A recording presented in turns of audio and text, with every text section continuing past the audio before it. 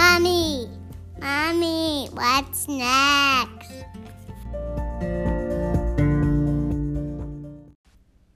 Well, hello, mamas. This is Carrie, and can you believe we are in week 8 of being parked at home? Oh, did you survive last week? Last week was rough, I'm not going to lie, and I talked to a few of you, and I don't think I'm alone here. It was just kind of a long week. I think those rainy days, there were a few days, it rained all day long, and those were some really long days to keep pushing through and mothering. I definitely felt it. Just took me a lot of stamina to keep bringing joy to the home and purpose to our days, and the weekend didn't really feel much different from the weekday. No one really acted out terribly, but I don't know. I just had in my headspace needed a lot of prayer and a lot of Jesus to keep going.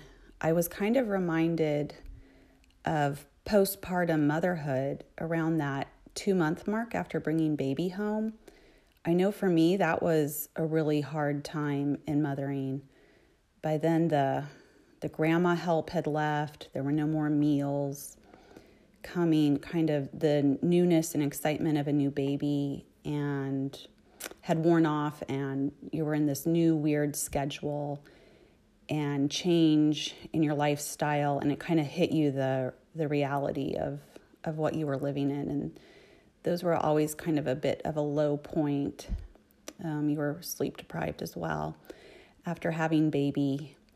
And I wonder if that's kind of what we're at now, being about 2 months into practicing social distancing and, just empty calendars as far as gathering and events, and maybe the fullness of what we're living is kind of sinking in and hitting us. I know I've thought, is this going to be forever? When will life get back to normal? And so I don't know. That was just kind of where I was going last week. And I wonder if some of you were as well, having a challenging week in those long days. I'm glad we are seeing the sun again some more. And now I'm thinking that Mother's Day is just around the corner.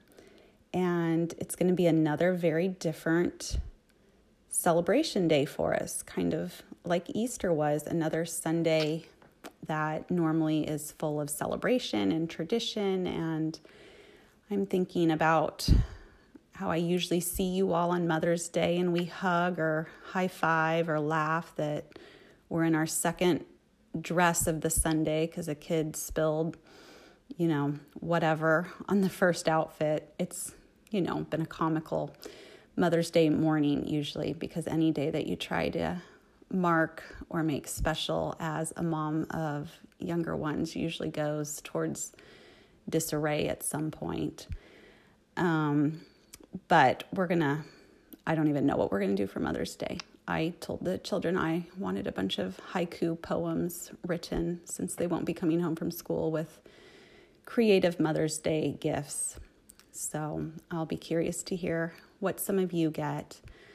But of course, I've been in 2 Timothy, and I felt like I found a really good verse that kind of reflects motherhood and what we're going through at this season.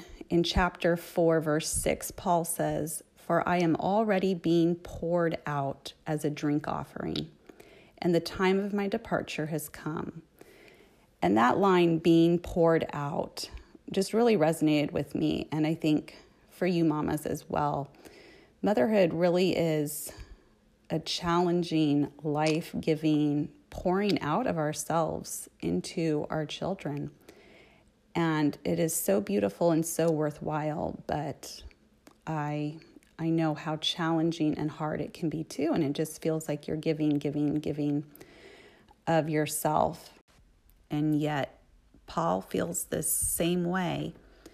What's so interesting, this chapter 4 in 2 Timothy, these are the last words that Paul wrote before his death.